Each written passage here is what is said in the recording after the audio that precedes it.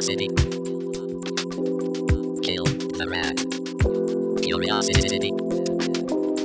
Kill the rat. Hello, everyone, and welcome back to another episode of Curiosity Killed the Rat. Very special episode today, which we'll go into in a bit. My name is Matt, and I'm a science enthusiast. I love all things science. I'd like to start by saying I am speaking from lands traditionally owned by the Noongar people, and we have a guest on today as well who is also speaking from the same lands. And I will pass us on over to my lovely, lovely co-host, Kate. Yes, hi, I am here once again, another episode, and as Matt just said, special, exciting episode because we have another Pint of Science special, just like our last episode. I'll, explain that in a quick second. But yes, I'm Kate. I'm a scientist. I'm a neuroscientist. I'm doing my PhD in neuroscience at the moment, and I am currently recording from lands traditionally owned by the Wurundjeri people. This is an episode Pint of Science special, so like I said, last episode, that was another one. So if you want to go back and listen to more amazing Pint of Science stuff, we've got more of it. But in case you weren't around for that episode, you missed it, you don't know what I'm talking about, like what is Pint of Science? Pint of Science is an international festival which has been running in Australia for the last 7 years. It's a not-for-profit science festival, which it aims to bring local researchers out of the lab to speak with the public about their current science research. And so on that note, we have a local Perth researcher, Choyon, who is doing his PhD in physics at the moment at the University of Western Australia. Choyon, hi. So exciting to have you on today. Thanks for coming on, Choyon. Hello. Thank you so much for inviting me to the show. I'm really, really excited. Yeah, I'm so excited because from what I understand, you study something called gravitational waves, which I know almost nothing about. Like, physics is not my area even slightly. So I'm so excited to go down this rabbit hole and learn. Yeah, so gravitational waves, as I would like to think of them, are like the symphonies of the universe, Oh, that's a beautiful way of putting it. Yeah, Matt's excited already.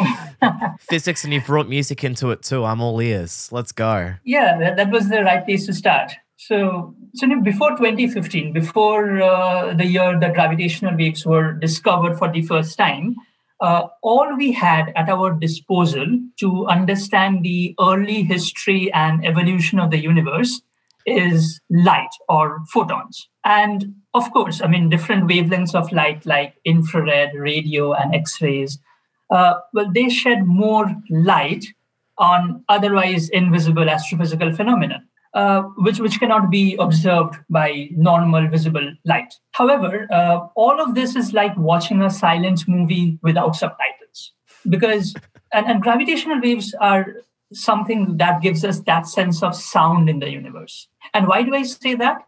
Mm-hmm. That's because just like sound waves are basically traveling disturbance in air or the medium through which the sound is traveling, and we can also think of water waves where if we disturb the surface of a lake, we get these ripples which flow outwards. In a similar way, gravitational waves are basically traveling distortions in the fabric of space-time. Yeah, wow. Right. Yeah, exactly. And how are these traveling disturbances produced?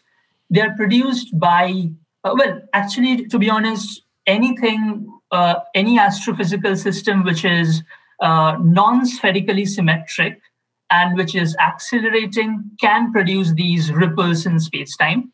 However, the gravitational waves which can be detected by the instruments which are there on Earth right now, so these instruments can only detect the most violent and the most crazy events to happen after the Big Bang. Right. So for an example, the most frequent gravitational wave events that we have been able to detect until now has come from the collision and merger of two black holes. Oh, wow. I think I remember when that happened, when the first ones were detected, and how much of a colossal event it was to actually produce that. Was that in 2015, did you say, when we first detected it? Yes, it was in 2015. And I was a second-year bachelor student back in India during that time. And in my department in physics at Presidency University in India, we had many astrophysicists. And I remember the mass euphoria that this detection resulted in the department. And actually, that was the day I decided, okay, this was going to be a very interesting field of research, and I should look wow. out for it.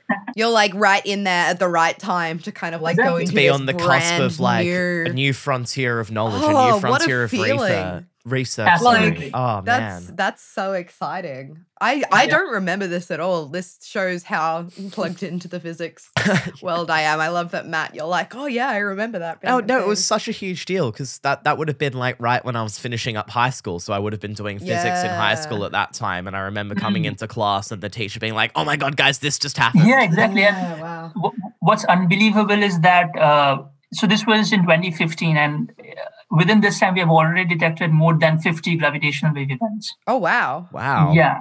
So why did it take so long for them to detect one and now we can easily? Is it because we've finally got the tools to, or is it... Yeah, so this is a very interesting question. So first of all, I mentioned that these gravitational waves, they are the most violent events in the universe after the Big Bang, right? Mhm. And the reason I said that is because if you consider the first gravitational wave event, which is in 2015, the energy carried by that gravitational wave signal, it had more than 50 times the total amount of energy that is being released by everything else in the universe combined. Yeah, right. Okay. Yeah. So that's an big enormous, deal. unbelievable amount of energy. And the thing is, these gravitational waves, before they reach the Earth, they travel for billions of light years. And during this journey, they lose most of their energy. And so by the time it reaches Earth, it is extremely, extremely tiny. So these gravitational waves, they basically stretch and squeeze space. And the amount of stretching and squeezing of the Earth that the gravitational wave actually, when the gravitational wave impinges on Earth, whatever stretching and squeezing effect it has on Earth is the equivalent of, let's say, if I measure the distance between here and Alpha Centauri, which is the nearest star to us, and if I measure the variation of that length by the width of a human hair, so that is the small, tiny change that the effect of the gravitational wave has when it reaches the Earth. Yeah, right. right. Wow. Yeah. So that extremely, extremely tiny measurement required us to develop the world's most sensitive ruler, right? Yeah. And finally, in 2015, we used lasers to build that ruler.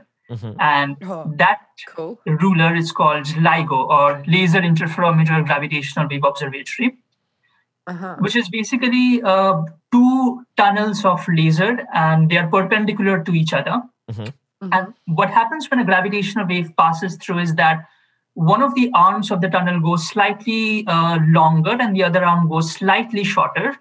And this makes the laser in that instrument to go out of phase. And this effect actually creates a signal which is detected as a gravitational wave detection. Awesome. Yeah.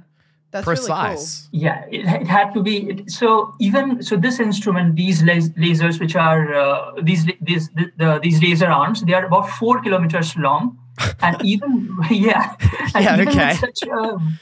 And even with such a like enormous instrument, the change in length in the laser arm that is produced by the gravitational wave is 1 part in 10 to the power minus 18. So that's like about 10,000 times smaller than the diameter of a proton.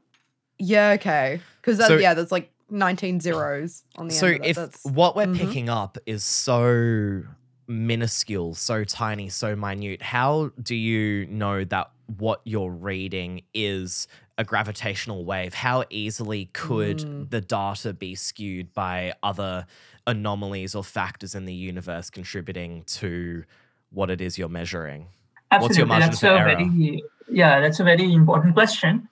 So there is, because anything around us, like terrestrial noise, like cars honking, anything can create like noise artifacts which are louder than that small distortion, right? So what we had to do was to create two such instruments, two such LIGO detectors, and which are separated much farther from each other and at extremely quiet locations. So let's say if there's a local noise in one of the detectors, around one of the detectors, so that noise is not going to be present in the other detector. And therefore, if we have if that signal is detected simultaneously in both detectors at the same time, then we can be sure of the fact that okay, this might not be noise, this might be a real gravitational wave signal. Mm-hmm. And of course, after that, there are lots of data pre-processing and data cleaning steps that happen after we are able to confirm a gravitational wave detection. And presumably, more of these, was it LIGO or LiPo? LIGO, yeah. LIGO systems, there are picking up on the gravitational waves, then the more sure you can be of your data. So how many of these LIGOs are there around the world that are picking up on these gravitational waves? Yeah, so right now there are 3 detectors which are collecting data. So they're not collecting data at this moment, but so the last science run, the last observing run of LIGO concluded prematurely last year. It was supposed to go on till April, I think, but it had to end a month earlier because of COVID and stuff. So there are 3 detectors in online, 3 detectors taking data right now, which is LIGO Hanford, LIGO Livingston. And so these 2 are in US, and the 3rd detector is in Italy. It's called Virgo. And there's another detector which will soon start collecting data from the next science run, which is mid-2022, and that's Kagura in Japan. Ah, awesome. So as more of these are coming up, I'm sure we're going to be seeing even more and more detections of gravitational waves. Yeah, absolutely. And so it's not just about the more number of detectors which are going to come online and detect the gravitational waves, but it's also the sensitivity of the detectors. So right now, the detectors are sensitive enough to detect gravitational waves from merging black holes or neutron stars primarily. But there are different kinds of events which produce gravitational wave events, which produce gravitational wave signals. And to detect them require much more sensitive instruments than what we currently have. So, for example, there can be there are plans to develop a space-based detector which are going to orbit the sun, and they're going to be separated by millions of kilometers. So the arms of that instrument are going to be separated by millions of kilometers, and they're going to be extremely, extremely precise. They can detect gravitational waves from orbiting or rotating white dwarf or merging white dwarfs. Signals which have frequency which are much, much below the threshold that we can detect right now. Mm-hmm. Oh, that's amazing. Yeah.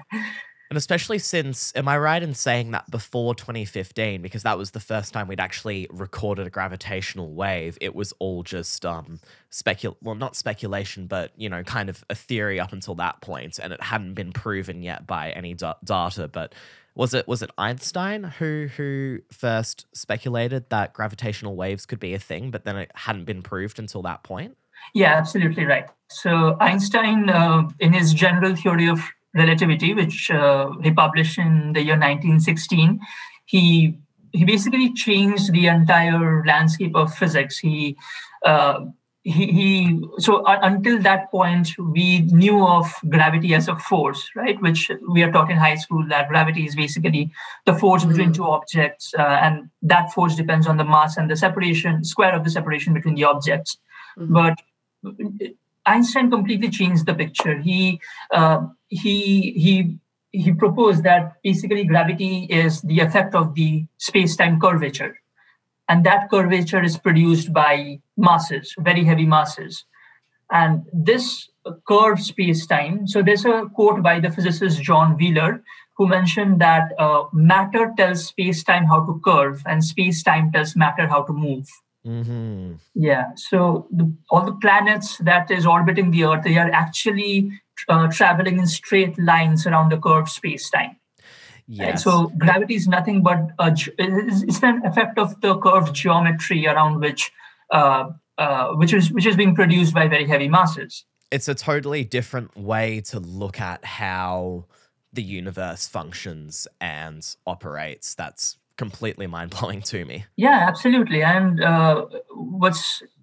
so this prediction has all the predictions of general theory of relativity by Einstein has been proved until date. So this is the one theory that has not been invalidated by any experiments or any observations so far, and it has all the tests of general theory of relativity has basically approved Einstein's predictions. Wow. Yeah, and so basically the theory of gravitational waves is so the general theory of relativity leads up to the prediction of gravitational waves, because when you have masses bending space-time and creating a curved space-time around itself, when you have two such heavy objects which are sort of spiraling towards each other, it can create ripples, and we can actually solve the wave equations from general theory of relativity and predict what these gravitational waves will look like. So yeah, it was Einstein's prediction, and because we never had the sort of the precise instruments or these very, very precise techniques to detect these gravitational waves, it took us 100 years from Einstein's first proposition of the general theory of relativity to actually getting to the point where we could start detecting gravitational waves. That's so wild to my brain that Einstein was able to figure this out such a long time before we were almost 100 years ago, and now it's just because you're picking up on the changes in the fabric of space itself.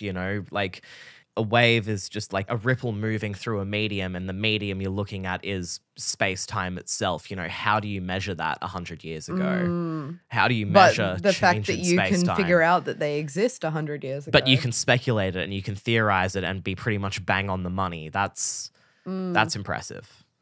Yeah. Did the waves follow a similar mathematical?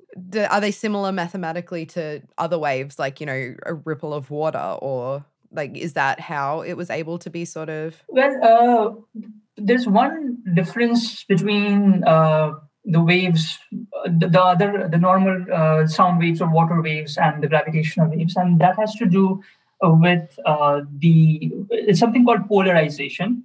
So the effect that the gravitational wave has on matter is it stretches and squeezes space in a certain way, and the direction that this stretching and squeezing will happen is basically determined by the polarization of the gravitational wave, and that is different for electromagnetic waves. For let's say it can be electric fields and magnetic fields. They are polarized in a certain direction, but gravitational waves are polarized in a different direction, and it will have a different sort of effect on space-time rather than other kinds of signals. But essentially we can derive a wave equation from the first principles of Einstein's general relativity. Yeah. Wow. Because of the massive events that need to happen for us to be able to pick up on these gravitational waves on Earth, something like two black holes colliding or a neutron star forming, can there be any other things that reach us before the gravitational waves do, so we know to point the instruments in that direction? Because I assume if two neutron stars collide, there's going to be a massive burst of radiation and that as well, and there could be a high chance that will which would hit Earth first, like the flash of gamma rays or the ripple of space-time itself? Absolutely. So you brought a very important point because that's exactly what my particular research is focused on. Nailed it, Matt. There you go. Yeah. I promise you it wasn't planned. So my research is focused on using artificial intelligence, which is the technology behind self-driving cars and Siri, to try and detect the direction in the sky the gravitational wave signal is coming from. And the reason it is important to do that is because these neutron star mergers, they will be accompanied by this energetic burst of radiation called short gamma ray bursts, which happen about 1 or 2 seconds after the merger, right? Yeah. And now the problem is, what we want is basically we want to detect the two events, the electromagnetic event and the gravitational wave event simultaneously, because that would give us more information about the composition of the neutron stars. And the problem is that the current infrastructure of LIGO and Virgo does not allow us to localize the gravitational wave signal in less than 8 seconds. However, the short gamma ray bursts, they happen about 1 or 2 seconds after the merger. Therefore, in order to be able to observe the gravitational waves and these electromagnetic counterparts of gravitational waves together, we need to localize the gravitational wave events in less than 1 second. Otherwise, we are going to miss these events. That is not a lot of time to point up your equipment. Yeah. We need to tell the telescopes exactly where to look at the precise location. Otherwise, we are going to miss these events. And this is where machine learning can play an important role, because once a machine learning model is sufficiently well trained to predict a certain property of the black holes or the neutron stars, it can basically generate a prediction in less than 1 second. It can do it in a few milliseconds.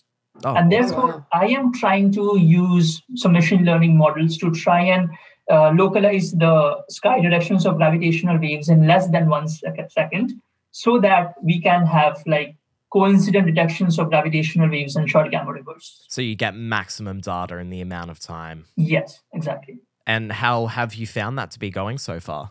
Yeah, so I had published a paper in 2019, which was a method paper, and was based on some preliminary tests that I have done on some very simple models.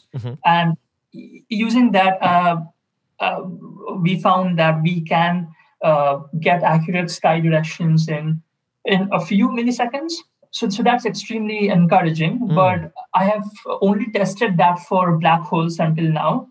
For neutron stars, it's a much bigger challenge, because the waveform of these gravitational waves produced by neutron stars are much longer, and they are much weaker than black holes. And therefore, to actually get the sufficient amount of information from those weak signals and train a neural network to actually predict something is a very difficult task, and it has not been achieved using machine learning yet. But this is something that I aim to do as part of my PhD research. And that's awesome. And machine learning is only going to get more advanced, and it's getting exponentially more advanced, I feel. So that's going to be awesome. That's going to be awesome when that's finally able to do that. And then if anything has a chance of picking up on the really, really tiny stuff, like you were saying before, white dwarfs, I mean, it would have to be that, right? Well, I think for picking up on those really, really tiny wiggles of space-time, we first of all need detectors which have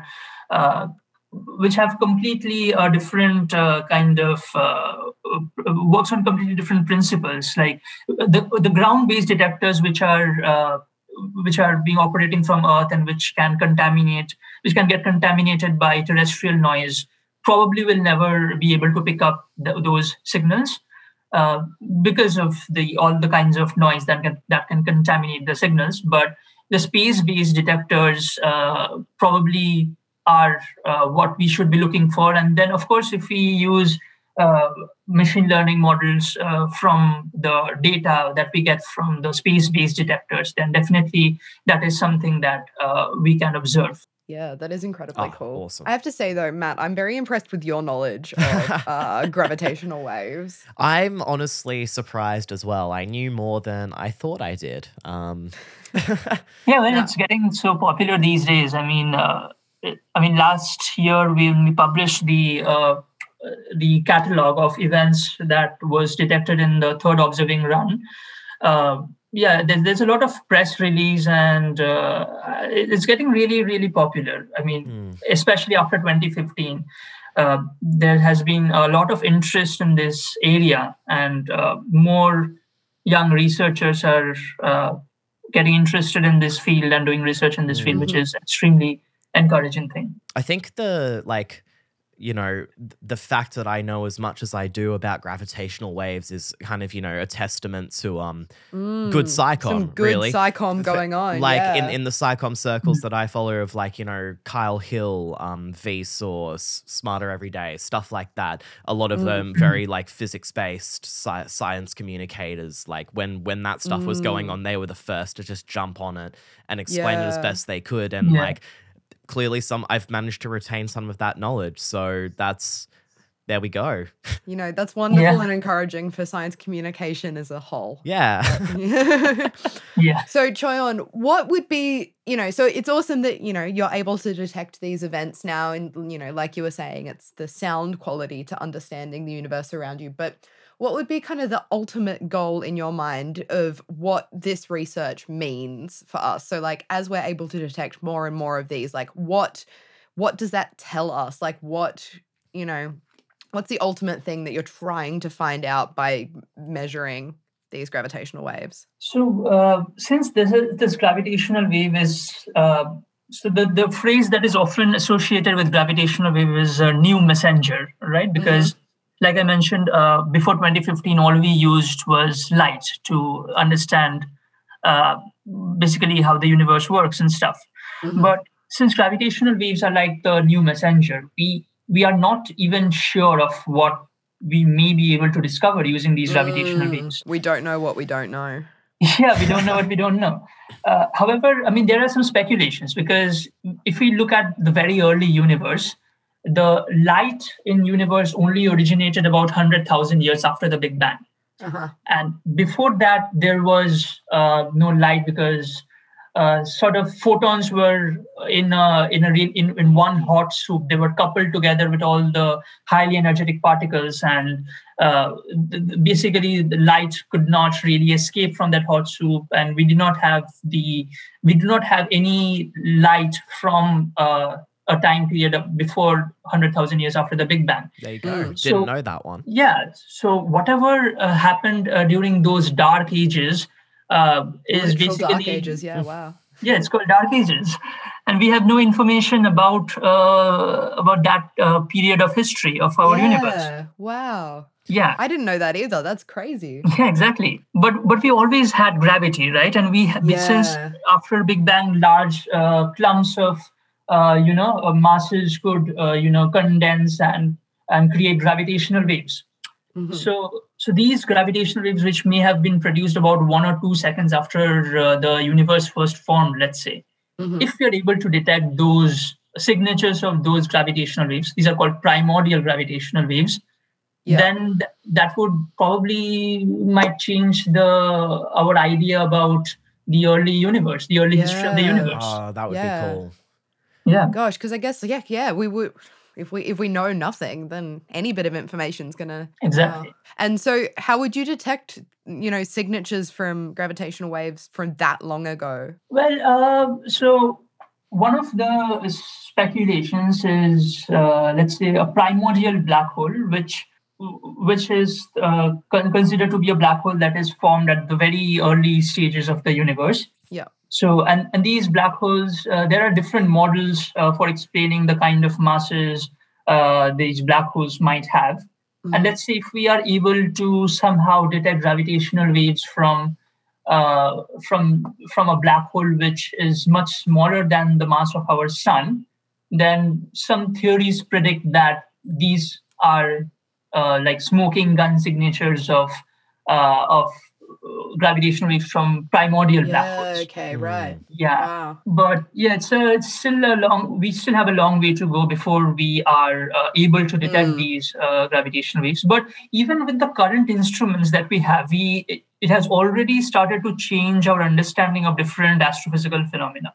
Yeah. For example, in our last observing run, there was a detection of a gravitational wave event from merger of two black holes of masses 66 solar mass and 85 solar mass. And these What's that in scale of, I have no concept of what that means. Is So that just it's like the mass of the 66 sun times the that many mass of times? our sun, and Yeah, 85 okay, times. right. Okay. Wow. Okay, so quite massive then.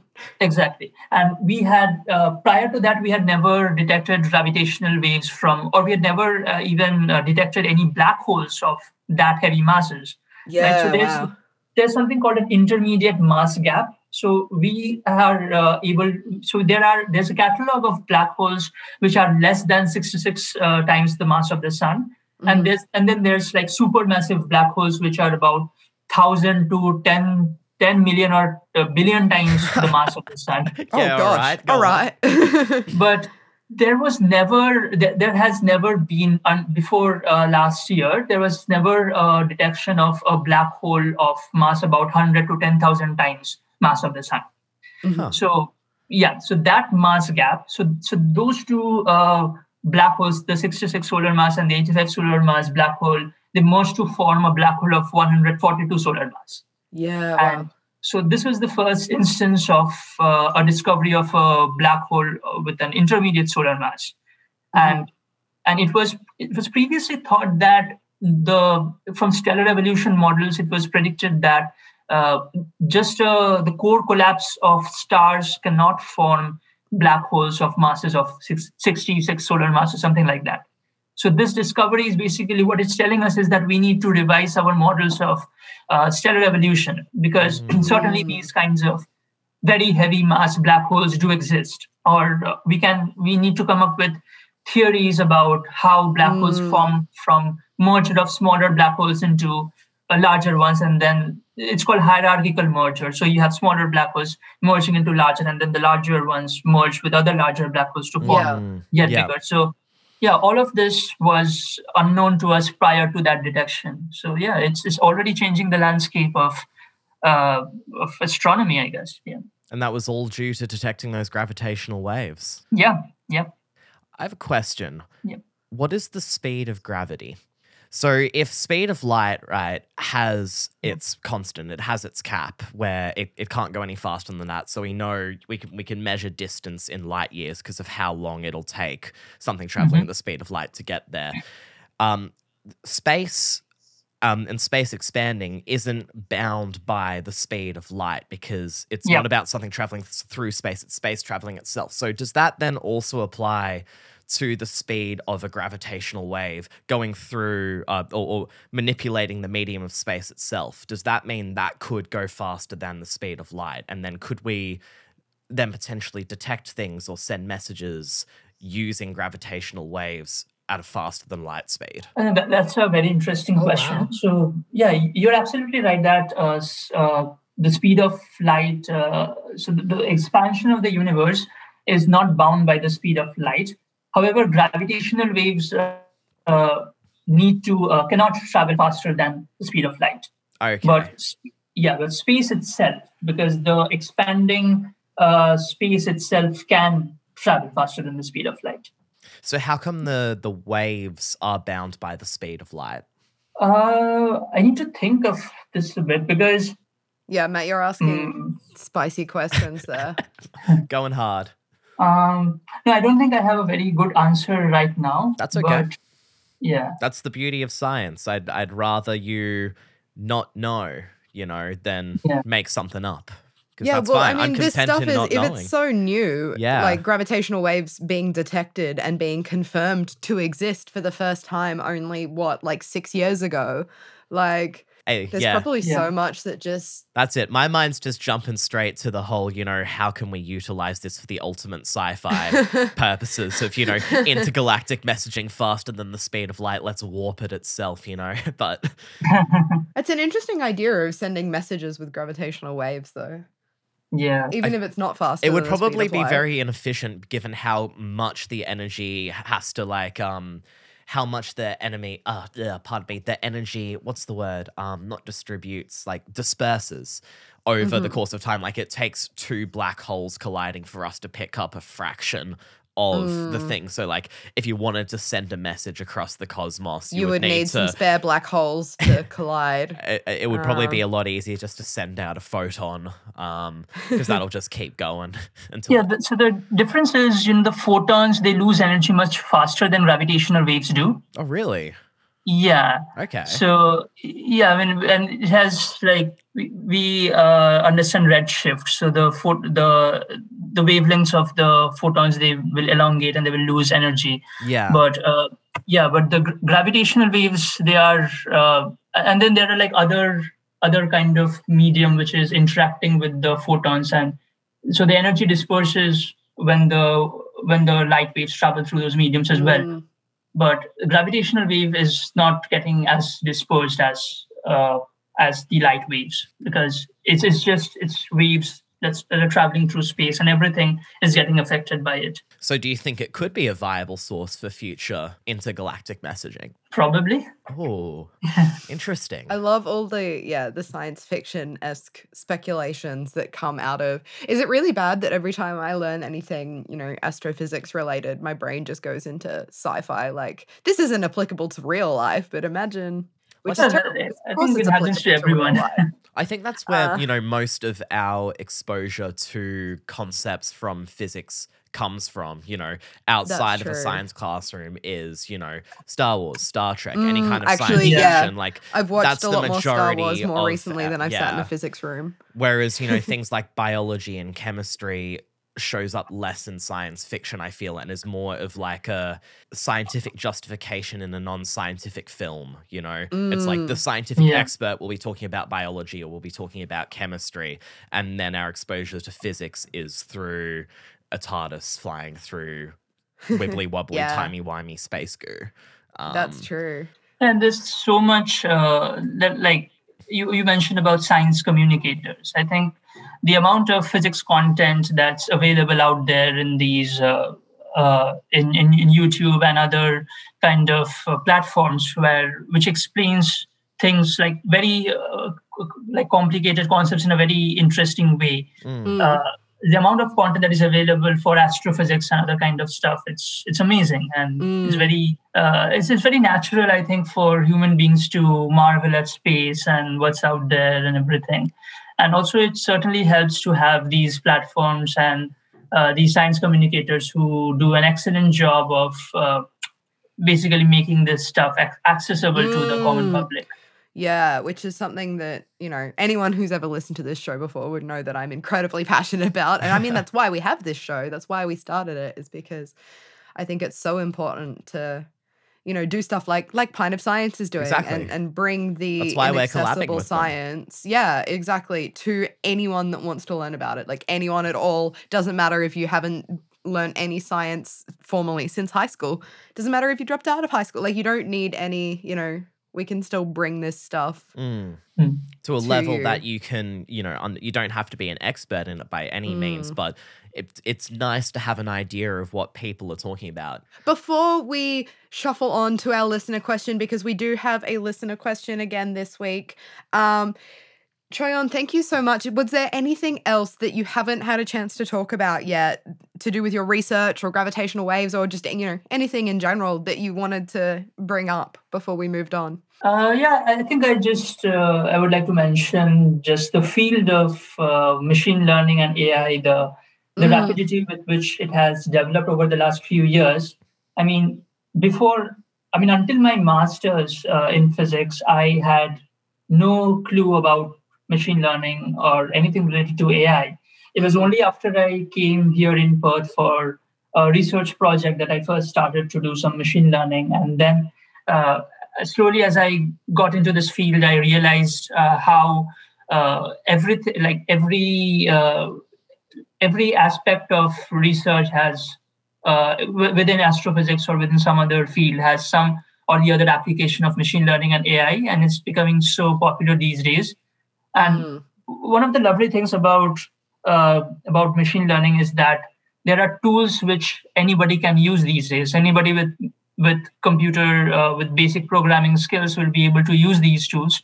Of course, I mean, to understand it properly, to understand what the models are basically learning, and to do accurate or to do good statistics with machine learning models is requires knowledge of data science and statistics and mathematics as well. But at a very basic level, the kind of advancement that AI tools are having, and the impact that it is having on our daily lives, I'm very sure that very soon all of us will start using AI, in everyday life. Is this something we should be concerned about? Are the robots going to take over the world? I mean, I'm sure that's the question on everyone's mind, the singularity, Terminator, Skynet, all that good stuff. Again, sci-fi playing into the public consciousness. Yep. Yeah, well, right now I think the AI or machine learning, whatever, they're very good at doing some particular tasks. Like, let's say there is a neural network model which beats Gary Kasparov at chess, but you cannot rely on that neural network to do other tasks like classify between the picture of a cat and a dog, which human beings can do very, very easily. So the real aim is to achieve artificial general intelligence, which is an AI that can do a lot of different stuff, not just bound by a few particular tasks. And to achieve that is extremely difficult. But I think a few years ago there was a survey amongst many experts in AI and this kind of field, and they came up with an estimate. I think that's about 2062. But it's a wide. There was a wide variance in that estimation, though. But I think the median of that spread of the distribution of when artificial general intelligence would be achieved was the year 2062. So I guess we can all keep our jobs before that. Yeah. You've got that long to get out of hospo, all right? Yep, that's it. No, that's super, super interesting stuff. I just love learning about stuff that I have no idea about going into. So Pure thank you learning. so much. I really enjoyed the conversation. Yeah, I'm glad. At the end, I'll give you a chance to plug any social media you have or places people can find you. But before we get to that, we have a listener question. If you don't listen to this show regularly, haven't listened before, every episode we tackle a listener question that has been sent into us. We have an email address, curiosityrat@gmail.com. If you have a listener question you want me to answer for you one episode, you can shoot it through to that email address. And so today we have a question that Artie sent in. And he said, how exactly does milk reduce spiciness? And are there other alternatives? So I feel like, Matt, do you remember? Because I don't, but I feel like we've had a listener question on something to do with spice before. Because I feel like as I was researching this, I was like, I've talked about this before on the podcast. I'm not sure. I can't look. I can't remember. I'll be totally honest. I think I know the answer to this question anyway, just because I've read about it previously. Okay. Is it to do with the fact that spiciness is capsaicin oil, and because it's an oil, if you want to get rid of it, you need something that either binds to the oil or breaks down the oil to get rid of it. So detergent would probably work great. See our episode on soap, but that's gross. Having something like Wash your mouth milk, out with it's soap. good is because it has fats. It's got a good fat content, so it binds to the fats of the capsaicin, allowing you to wash them down. I've also heard like lemons work or limes work, but I don't know why. I don't know why, but acidity, alkalineness, that one. But yeah, that's but up that's in the why air as milk whether works that's and true. water doesn't, because obviously water and oils don't they don't play nice with each other. So it just Am I You know right? what? Am I right? I love that you said that, because that is what we thought up until 2019. No. So thank you for starting me off. So Damn it. quick primer for anyone who doesn't know anything about spiciness. You were completely correct that essentially what causes that spicy, hot, burny feeling is capsaicin, which it's an oil essentially. It's not an oil, but it's a non-polar, therefore hydrophobic molecule, which much like oil, it means it doesn't dissolve in water. And so capsaicin, it binds to something called TRPV1 receptors, which are receptors on pain-sensing cells. So when they get activated, these pain cells go, ah, shit, that hurts, whatever. Yeah. The reason it feels quote unquote hot is because these TRPV1 receptors are the same receptors that are triggered by hot temperatures. So anything above 43 degrees Celsius, which is 109 degrees Fahrenheit for those of you incorrect listeners out there. Hot. Yeah, so when it's hot, it also stimulates these same TRPV1 receptors. So it's all an illusion. So your brain is like, oh shit, I'm being burnt. I need to stop. And you're not actually being burnt, but we're tricking you into thinking you are and whatever. So yeah, the OG theory was that because capsaicin is nonpolar, but milk is really fatty, so the high, fat concentration in milk might actually be able to dissolve these capsaicin molecules and get them away from the TRPV1 receptor, which makes sense because things like avocado, like guacamole you have with spicy food for a reason. Also, apparently peanut butter is one that you can do, whack it in your mouth, and that'll help a little bit because it's very fatty. All of that made wonderful sense. And then this study came out in 2019 where what they did is they got participants they made up this like tomato juice and chili essentially in a cup, made them drink it. Delicious. Yum. And they followed it with, there were 7 different drinks. So there was seltzer, water, cola, non-alcoholic beer, I'll get to that in a sec, Kool-Aid, skim milk, and whole milk. Did they have alcoholic beer as well? Or just they didn't have alcohol. No, because, well, okay, I'll explain now. Essentially alcohol is a double-edged sword because often when it's at a really high concentration, so like a vodka or something, the ethanol can dissolve the capsaicin and pull it away from the receptor. But alcohol at that high concentration burns, right? You want to know why it burns? Because it also binds to a TRPV1 receptor and acts as an irritant and creates a burn. So at something like, if you're drinking something like beer, it can actually make it worse. Like you'll feel more spicy because you're irritating those same receptors. And if you're high enough to dissolve the capsaicin, then you just get the alcohol burn instead. So I guess like, what do you prefer? I don't know. Like you choose your flavor of burn. Yeah.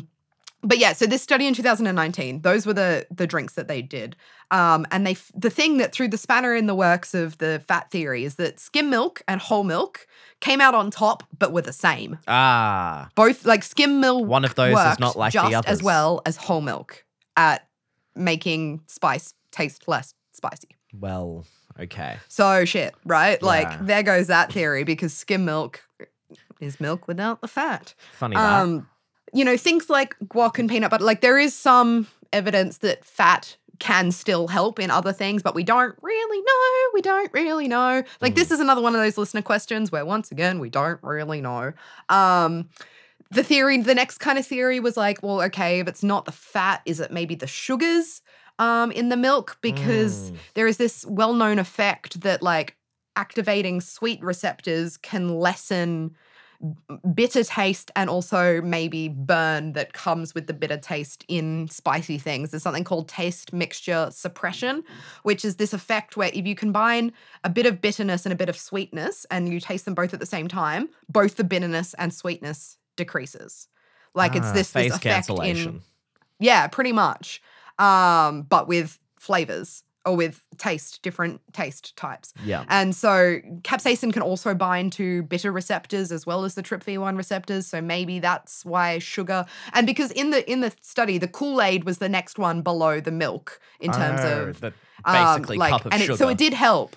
It did help, but not as much. But like it has more sugar than milk. So if it was just the sugar, then the Kool-Aid would have come out on top. And it didn't. So which kind of leaves us with maybe it was the proteins because milk has protein in it, which like Kool-Aid and cola, like they don't have protein in them.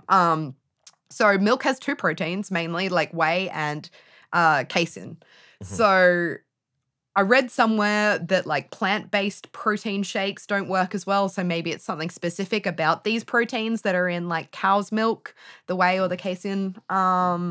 So then we There's need some to see if a inconclusive- goat milk does the same thing or like sheep's don't milk. know. It's Yeah. pretty much the evidence is really dicey and inconclusive at the moment in terms of like whether it's the protein. Most likely it's a combination of all those Yeah. things. Like milk just has, the right mixture of sugar, which we know helps, the protein, which possibly helps, and the fat, which we know helps in some cases. And so because it has this perfect combination, it just works really well. And the other thing is for it to be cold. Like that is, so in terms of the other part of Artie's question was, are there other alternatives? I mean, like I've already said, fatty things, sugary things, but cold things. Eat ice cream. Like that's got your milky, all the effects of the milk, but it's also freezing. Well, all right. I Because- guess I'll do it for science. Yeah, right. Essentially any beverage or thing that you eat that's colder than your body temperature is going to give you some immediate relief, because the way capsaicin works, like, it's this illusion that tricks your body into thinking you're being burned, but it actually makes your mouth feel about 10 degrees Celsius hotter than it actually is. So when you eat it, your body temperature actually gets like warm enough to make you feel like you're being burned. Like there's no actual burn damage Yeah. happening, but your brain is like reacting as though you are being burned. So anything that you put in your mouth that is cooler than your body temperature is gonna So give even you some ice relief. water is better than nothing. Yeah. Okay. But well, the thing about water is that because water doesn't react with the non-polar molecules at all, like water is very polar, there's some evidence that the water might actually spread the capsaicin around your mouth more, and therefore it'll react with like more receptors and actually make things worse Right. potentially. So What about, do you reckon pH levels would play any account into it? yeah, that was something that I also, that the evidence is, a bit dicey, but I did read that, lemons, there's some acidity. I've heard lemons work as well. Yeah, because it counteracts, like the alkaline and the acidity come together. So that would to lead me to assume become- that like capsaicin is an alkaline something, right? Yeah. So Okay. capsaicin is very alkaline. And so the citric acid in your lemon juice might, Shot of apple cider Counteract vinegar. that. Let's go. but also that didn't seem to be as effective as. Well, look, from my Like, milk is extensive just the- research from watching lots of episodes of Hot Ones, it seems that the limes give them the best relief. So I don't know. Okay, interesting. Well, yeah, that would be why. It would be because of the pH and Mm. neutralizing the pH. But So as what I'm with so many hearing of our is listener questions, we don't Squeeze a lemon into a glass of milk and you should have the perfect. know. Well, I mean, lime milkshakes are a thing. They are.